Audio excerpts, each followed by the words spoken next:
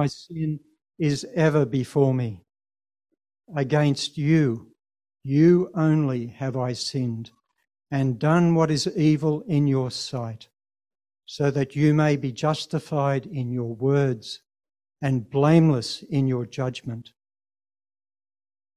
Behold, I was brought forth in iniquity, and in sin did my mother conceive me. Behold, you delight in truth in the inward being, and you teach me wisdom in the secret heart. Purge me with hyssop, and I shall be clean. Wash me, and I shall be whiter than snow. Let me hear joy and gladness. Let the bones that you have broken rejoice. Hide your face from my sins and blot out all my iniquities. Create in me a clean heart, O God, and renew a right spirit within me. Cast me not away from your presence, and take not your Holy Spirit from me. Restore to me the joy of your salvation, and uphold me with a willing spirit. Then I will teach transgressors your ways, and sinners will return to you. Deliver me from blood guiltiness, O God of my salvation, and my tongue will sing aloud of your righteousness. O Lord, open my lips, and my mouth will declare your praise. For you will not delight in sacrifice, or I would give it. You will not be pleased with a burnt offering. The sacrifices of God are a broken spirit, a broken and contrite heart, O God, you will not despise. Do good to Zion in your good pleasure. Build up the walls of Jerusalem. Then will you delight in right sacrifices, in burnt offerings and whole burnt offerings. Then bulls will be offered on your altar. This is the word of the Lord. Okay, well, good morning, everyone. Hey, just a few moments ago, we saw the Life at Work conference video. Just want to encourage you to get along to that if you can next year in February. Not only good content at those conferences, I've been along to some in the past. I've got my ticket for next year already, but also just a good chance to meet and connect with other Christians who are seeking to live for Jesus in the workplace. There's all sorts of relationships, opportunities, ideas that bounce out at conferences like this. So if you can, just make the most of that. If I haven't met you, my name's Andrew, and if you're joining with us today, you've joined us towards the end of a series that we've been going through in the Old Testament book of 2 Samuel.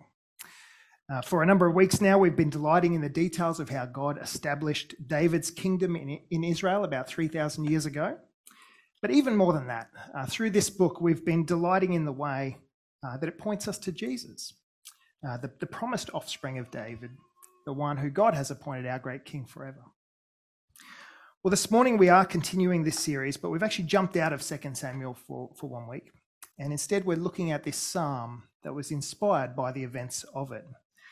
And by that I mean David's sinful taking of Bathsheba, and then the sin upon sin that followed after that. Last week we looked at all of that in a lot of detail.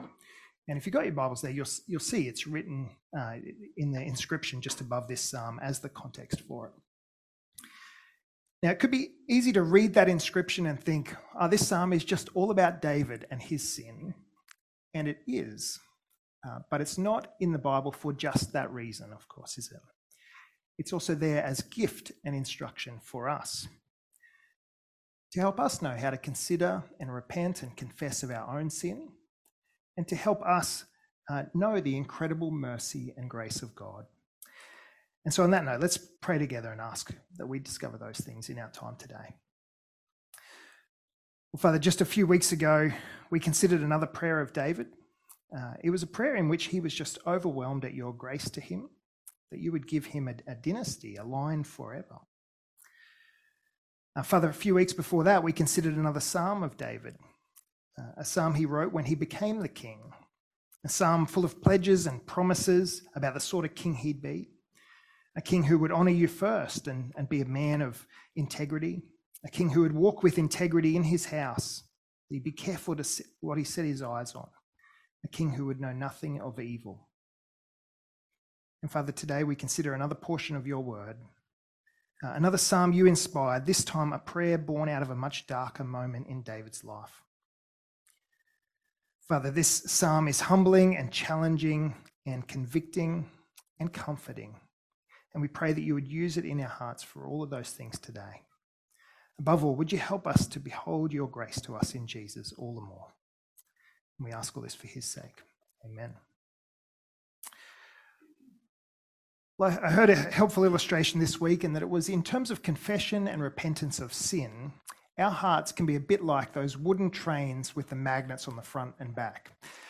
Now, I presume everybody knows which ones I have in mind. There's a picture there in case you need a reminder. If you've played with them, you'd remember that these trains are quite amazing because they look quite simple, but they're quite amazing in that if you get the train and the carriage lined up the right way, the magnets will kind of pull together and hold on tight, and the grip is strong enough to be able to drag the carriages all the way around the track.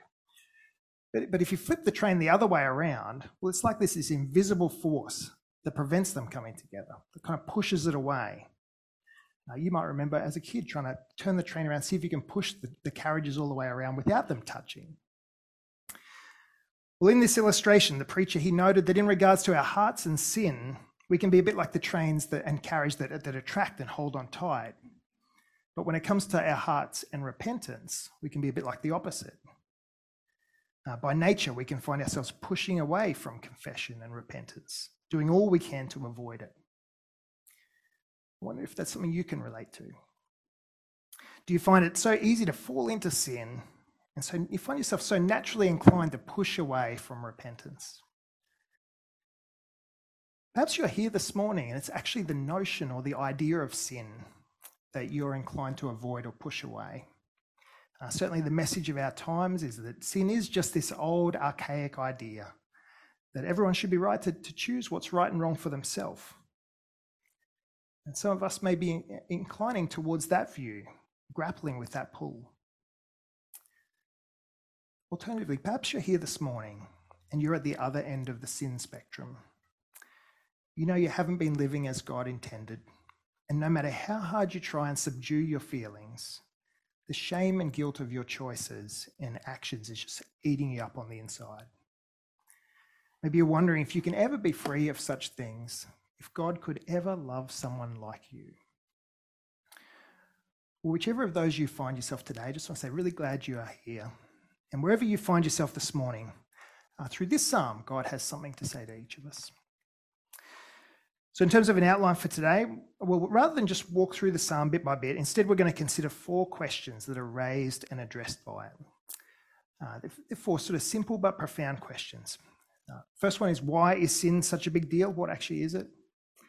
Secondly, what is the basis of David's hope in light of his despicable sin? Thirdly, how does hyssop help with sin? Verse 7, you might have seen that word there and thinking, what is that got to do with anything?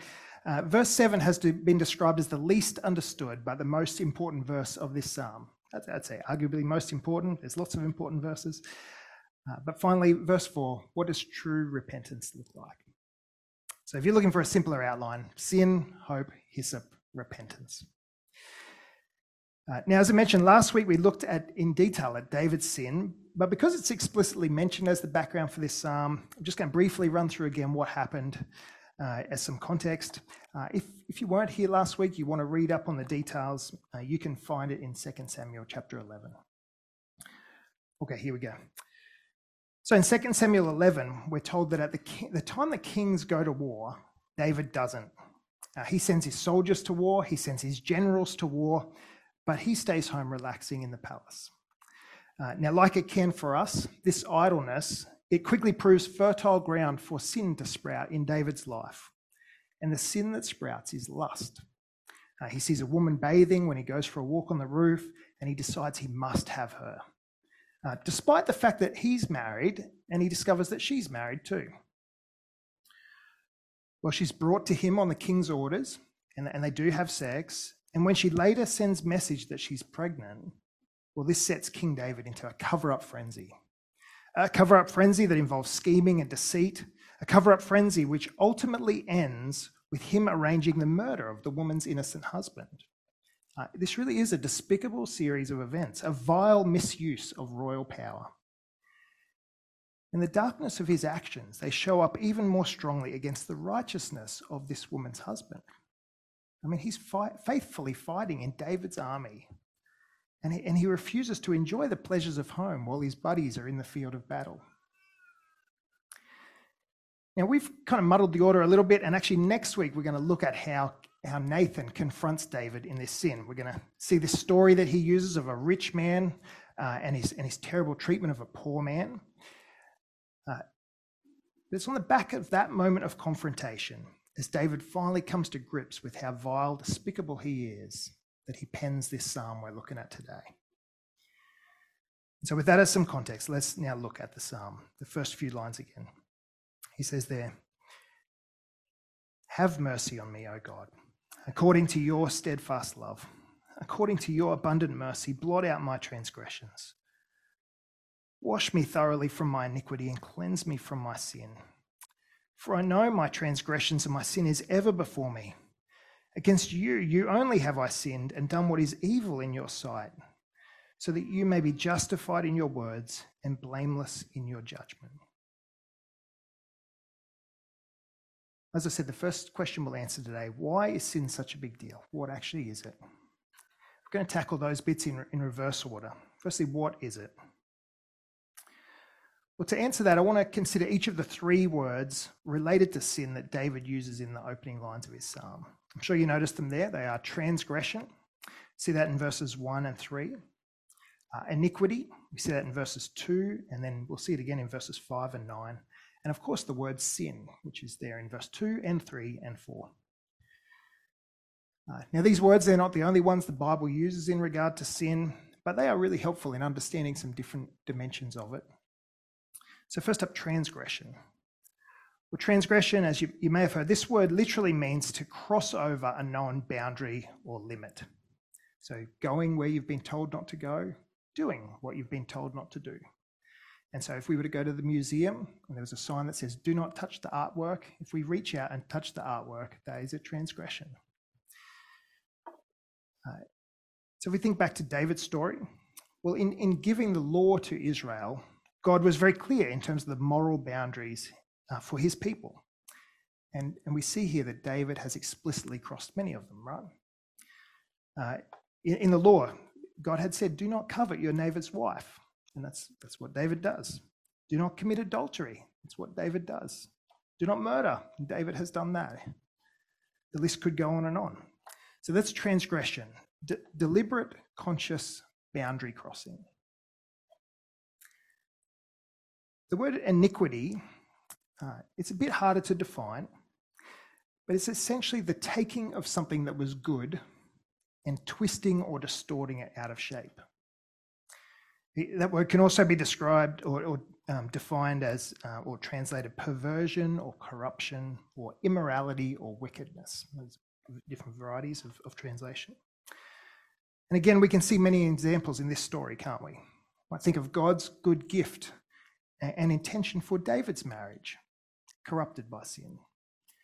Likewise, Bathsheba and Uriah's marriage, destroyed by sin. God's good intention for the kingdom and the power and the rule he'd entrusted to David, perverted, corrupted by sin. And again, the list could go on, couldn't it? Many things, perverted, distorted, corrupted by sin. And that brings us to the word sin, which, as you may have heard again, literally means missing the mark. And so it's often been described as like an archer pulling back and shooting it at the target and then just missing it big time. Some years back, I actually got to do some archery, and I'd watched some archery on the Olympics. I had seen Lord of the Rings and Robin Hood many times, so I was quietly confident that I'm all right at sport, not brilliant, but I thought I'm going to go all right at this. Really looking forward to it. And my experience of that was really different to what I was hoping for. I was actually very hopeless at it, and but as I say that, I just want to clarify. I actually managed to shoot an arrow right through the middle of another arrow. And perhaps in a more impressive way than normal, because the first arrow I shot missed the target so massively, it actually ended up on the ground over to the right of the target. And then as I lined up for my second shot, it was so bad, it actually managed to go straight through the middle of the other arrow and break it in half. So not only did I miss, but I broke something of somebody else's. The illustration of an archer missing the target is really helpful with one clarification. Sin is not just an accidental miss, like me.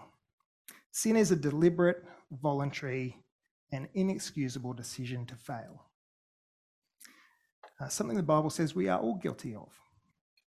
And the mark, of course, is the glory of God. The perfect love and law and life that we were created to live in and enjoy and reflect to the world. And it's easy to see David has missed the mark here, right?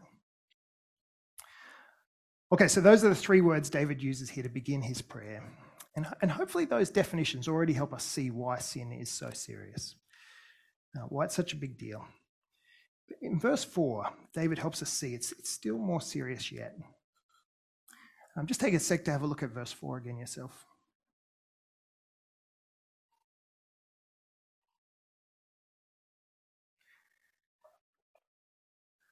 I think verse 4 can catch us a bit. You might think, is David here saying that he hasn't sinned against Bathsheba or Uriah or his family, others? I think over times we've perhaps all witnessed altercations and arguments where at the end of it somebody says, well, I'll apologise to them, but I'm not apologising to those people. Is that what David's doing here? Is he just dismissing the harm he's caused to others? Only God affected? The short answer is that's not what he's doing here at all. Instead, what David is here doing is highlighting something we so often miss. And that is that first and foremost, our sin has a vertical dimension.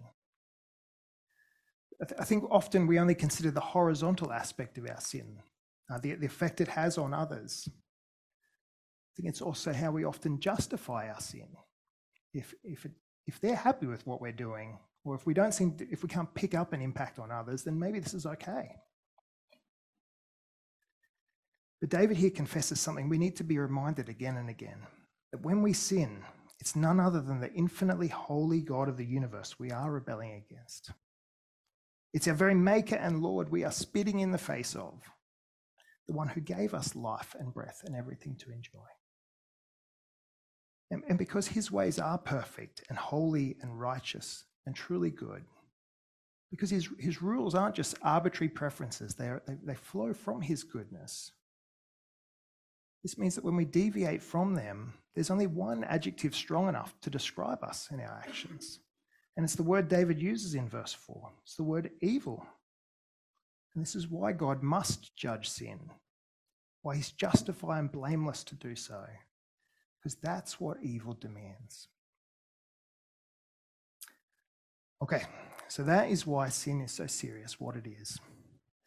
Yeah, that's all pretty heavy duty.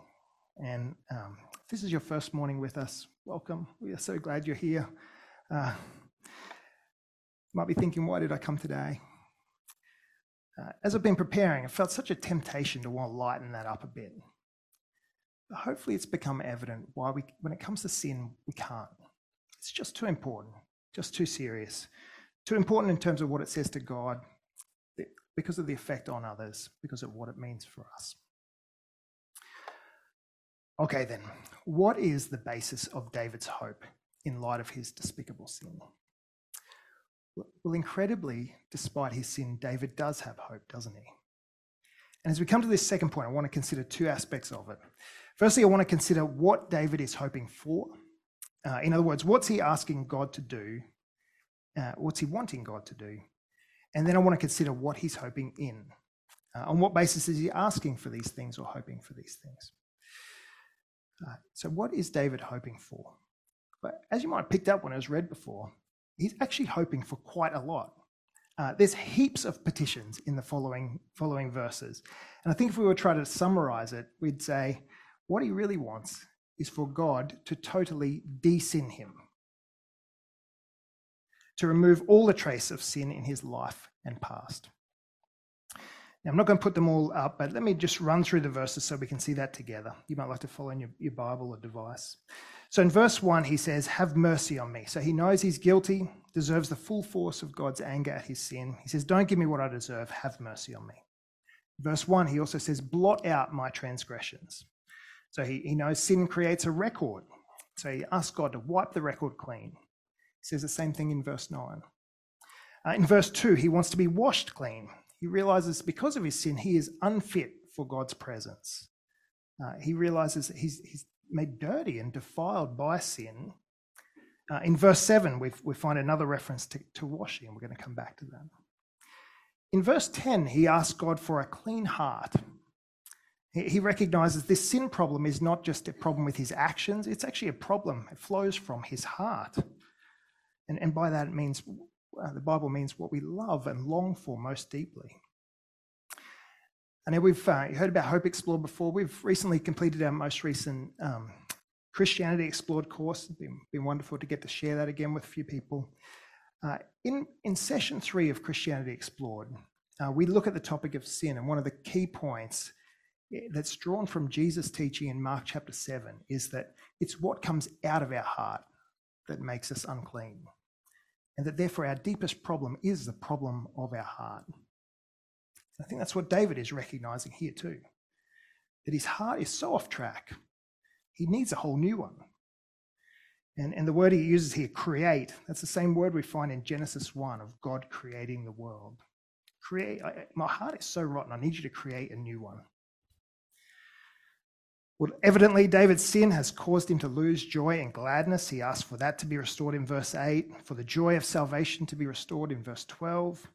Evidently, he's feeling the weight of his sin in his body and spirit. He asks for restoration of that. And evidently, as he thinks about his sin, he can't help but think about Saul's sin before him, King Saul, and the fact God did take his enabling Holy Spirit from King Saul. He realizes God would be right to do the same thing for him. But he pleads, please don't do that. Please don't take your spirit. Please don't cast me away. Instead, renew me, remain with me, save me, uphold me. It's quite an amazing list of petitions, right? A ridiculously bold list of petitions in light of David's despicable sin. Imagine how that would go down in court. If the judge sort of said, "You've been found guilty. Is there anything you'd like to say?"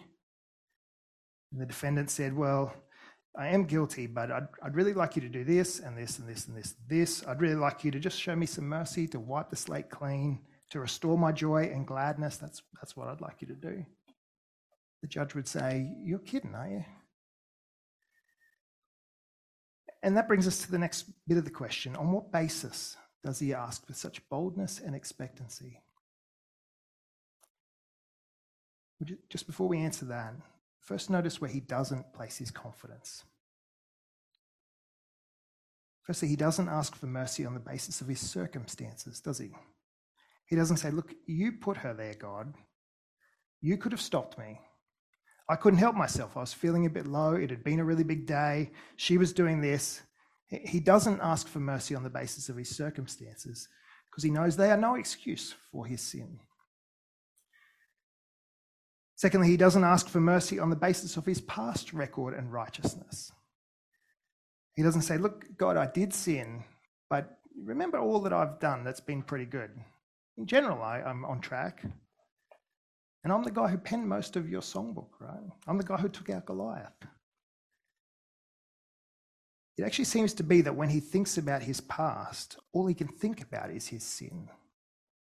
And I take that particularly from verse 5. He said, "I was brought forth in iniquity. In sin did my mother conceive me." And the point isn't a crack at his mum's sinfulness. The point is that right from the get-go, he realizes there's been something wrong with him, with his heart. It's not that he became a sinner down the line somewhere. He recognizes it's part of his very nature, that his sin flows from that. And on that note, notice he doesn't appeal for mercy on the basis of his heart. He doesn't say, "Lord, you know that deep down I love you." He knows his actions display just the opposite. that he's got this problem with his heart. He needs a new one. I think those are some of the things we can place our confidence in. Maybe you can relate to one or more of those. So on what basis does he come to God with such boldness and expectancy? Well, we find the answer right at the very start of the psalm, don't we? Have mercy on me, O God, according to your steadfast love. According to your abundant mercy, blot out my transgressions. The basis of his hope is God himself, isn't it? It's God's steadfast covenant love. It's God's promised abundant mercy. He says, don't treat me as I deserve. Show me mercy, because that's what you're like. Just popped up on screen some words. On the one side is the words that God revealed himself to Moses when Moses says, can you show me your glory? These are the words he introduced himself, revealed himself to Moses. And the other side is the prayer. Just might take a moment to read through and do the comparison.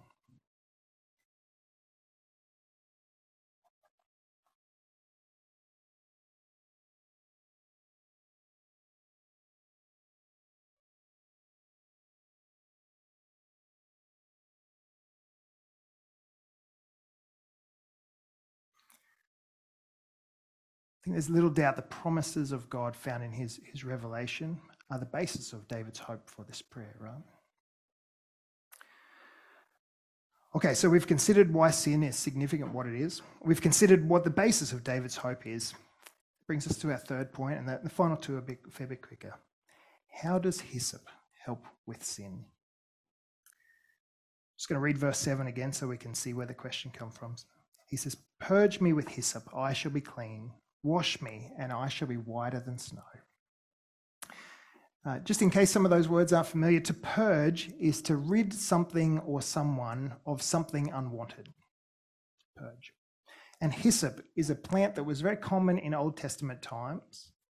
And apparently it's actually still very common today. Deb went to the nursery the other week and she came up and said, you can still buy hyssop. Now that was absolutely mind-blowing to me, but for the gardeners out there, they might be like, yeah, of course you can. On initial glance, it's a pretty weird line, right? How can a plant ever deal with our sin? How could a plant ever really remove the stain of our sin? And in and of itself, it can't, can it? Instead, what we have here is a pointer to the thing that can. Now, if you do a search on hyssop in your Bibles, what you discover is that hyssop was commonly used in some of the ceremonial purification practices through the Old Testament. We find reference to it in Leviticus 14 and Numbers 19, plenty of other places. Hyssop was the plant that was used to spread the blood around the door in the first Passover. It was a very handy plant to use as a brush. And its later use was similar. You dip it in the blood, and it was used for sprinkling blood on sacrifices people as part of some of the purification processes. So it's pretty significant what David is saying here. Because not only is he acknowledging he needs to be cleaned again, what he's actually acknowledging is something else. It's that he knows his cleansing is very costly. That for him to be cleansed, another life is going to have to be taken. Now, David lived 3,000 years ago, and he was left to wonder how the sacrifices and ceremonies of his time could ever be sufficient exchange for sin. But we live in this incredibly privileged time. We live in light of the fullest revelation of God's glory, God's steadfast love and mercy. Well, we know that these Old Testament ceremonies were never sufficient, that they were only ever pointers to the sacrifice that was, to the sacrifice of Jesus, the only truly perfect person, God's own Son, who came and lived the perfect life, died on a cross, rose from the grave to fully and finally free us from sin. It's quite staggering to read the Bible and discover that this was the plan God dreamed up. That this was his plan from all eternity. And it's even more staggering to read a gospel and see the absolute commitment of Jesus to this plan. To see he was conscious of it throughout his days. To see he knew just when and what was coming. That he knew he'd be literally spat on and rejected and cast out, as every one of our sins does in a spiritual sense. That he knew he was going to experience a merciless death to see that he did experience a merciless death so that we might be forgiven our sins, so that we might receive God's Spirit in us, so that we might know the joy of salvation, so that we might be given new hearts and new loves, so that we might know God's presence in us and we might enjoy God's presence forever. Have you accepted Christ's offer of forgiveness? Have you accepted this gift of life he holds out to you? Please understand that your sin is serious, but this gift of forgiveness Christ has won is real, and it's offered to you today by God, no matter your background. In a moment, we'll look at how to receive that, but just in case David's life and my words aren't assurance enough of God's heart for sinners, just listen to some words from another notorious sinner who also came to know God's grace. We find them in 1 Timothy, and these are the words of the Apostle Paul. He says, "The saying is trustworthy and deserving of full acceptance, that Christ Jesus came into the world to save sinners, of whom I'm the foremost. But I received mercy for this reason, so that in me, as the foremost, Jesus Christ might display his perfect patience as an example to those who were to believe in him for eternal life." He goes on to say, "To the King, eternal, immortal, invisible, the only God, be honour and glory forever and ever. Amen." Just can't help but burst forth with praise as he thinks about that. Well, that brings us to the final point and the key lesson of this psalm, and the place we are going to finish up today. The final question is, what does true repentance look like? Well, hopefully as we come to this place, we realise that this is not only a question that those who are yet to receive Christ need to consider. It's a question for all of us need to consider again and again.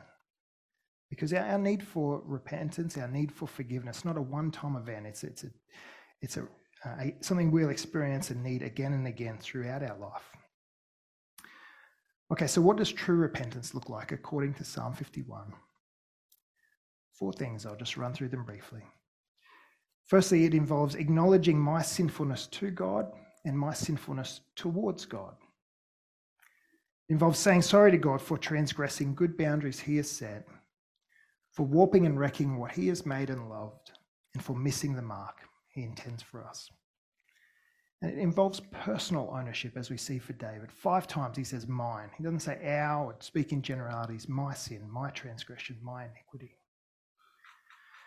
Secondly, it involves asking for forgiveness and renewal on the basis of his mercy and love alone. As we noted before, we can be tempted to approach God with details of our circumstances or our past achievements, our heart. But none of those warrant God's mercy. Our only hope is his mercy and love and character. And that is our hope and plea. Third step is accept what Christ has done for you. Now, I mentioned before, our salvation is not something we could ever earn. And we see David here acknowledges that. He says, I couldn't have offered you any sacrifices, nothing I could have done. It's something that we receive from him. And by receive, I don't just mean think about or ponder, but accept and believe and hold on to. You will not experience the joy of salvation. You will not receive renewal. You will not receive forgiveness or transformation if you will not humbly accept what Christ has done for you and who he is. And when you do that, it is life-changing. And finally, true repentance includes adoring God and living in response to his mercy. When it was read before in the psalm, you might have noticed that David knew there was no action he could take to warrant God's mercy, but he did see that there were actions that were appropriate in light of God's mercy. And we see these through the end of the psalm. I won't go through them, but they include living in light of God's word rather than iniquity and sin and transgression. They include praising and singing of God and of his righteousness. They involve helping other sinners return to God. A number of the verses speak of right sacrifices. Again, just want to turn to the Apostle Paul to help us think about how they might apply to us. He says at the end of Romans 12, He says, I appeal to you, brothers, in view of God's mercy, same thing, to present your bodies as a living sacrifice, holy and acceptable to God. This is your spiritual worship. So that's what true repentance looks like. That's what we're each called to whenever we recognize we've sinned. Now, I mentioned Christianity Explored earlier. I just want to finish with a quote from this course. It's from session 6 on grace. When someone who doesn't know you, knows you, tells you you're valuable, it might be nice, but that feeling won't last very long. When a spouse or a best friend who knows you well tells you how precious you are to them, it means the world. But when the creator of the universe, who knows your heart inside out, shows you that he would die for you, it changes everything. At the cross, it's as if Jesus is saying, this is what it costs to earn this gift for you. This is how serious your sin really is. And this is how much I love you anyway. We are more sinful than we ever realized, but more loved than we ever dreamed. And that is the gift your Creator is holding out to you now. Come to me with empty hands, says Jesus. There's something I want you to have. I think that is the message of this psalm too. Would you pray with me? Father, thank you so much for your word and what you've spoken us today through it. Thank you that you are a God who is abundantly merciful and steadfast in your love. Forgive us for our transgression and iniquity and sin. Forgive me mine. Would you totally de-sin us, Lord? We know we have no claim or deservedness. Our hope is your grace and mercy alone. Thank you, Jesus, for bearing our sin and shame in full. Thank you for rescuing us, for dying for us, for raising from the grave to free us from sin forever. Would you change our hearts, Lord? Would you create in us hearts that love you first and that long and love the things you love? Fuel us every day with joy and assurance of your salvation, and use us to call other sinners back to you. And we pray all this for Jesus' sake. Amen.